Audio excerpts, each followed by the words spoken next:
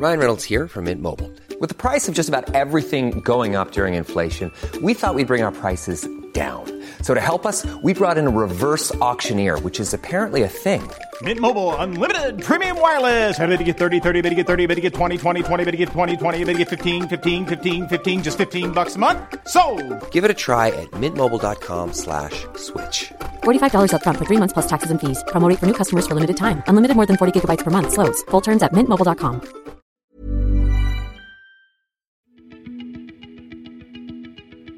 We took several databases of digitized text going back over the last 200 years, and these represent something like 6 to 7% of all published books over this time period.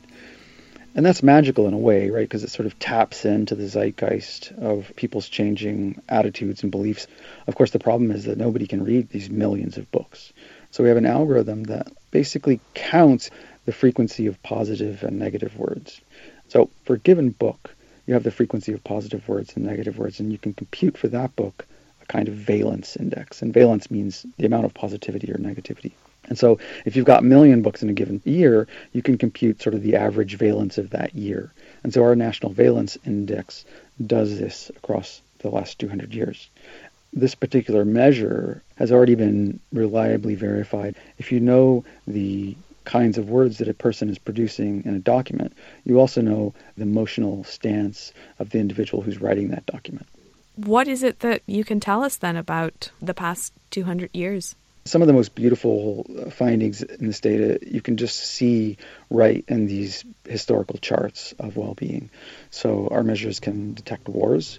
Of course, we knew these wars happened, so it's not as if it's predicting them, but it's nice to see that you can see World War I in our data, you can see World War II in our data, the American Civil War, the reunification in Italy, the fall of Saigon. So, I mean, these are fascinating, right? Because this tells you, this measure is really measuring something. But the most striking thing to me is that people recover from these short-term events incredibly quickly. So World War I arrives, and you can see it in the data, and then it's gone, and then almost immediately everyone's enjoying the 1920s. Right? It's amazing. It's as if they just forgot, in a way. Right, so they're basically like dips in this well-being value. Precisely. You see long-term cultural changes. So, for example, the Winter of Discontent isn't a dramatic spike in dissatisfaction. It's a slow progression from the 1950s. It sort of reaches its lowest point around 1978, and then it takes a while for it to go back up. I think one of the caveats, there's a tendency to go, oh, look, the worst time in UK's history was in the Winter of Discontent, and that was so much worse than, say, the 1820s.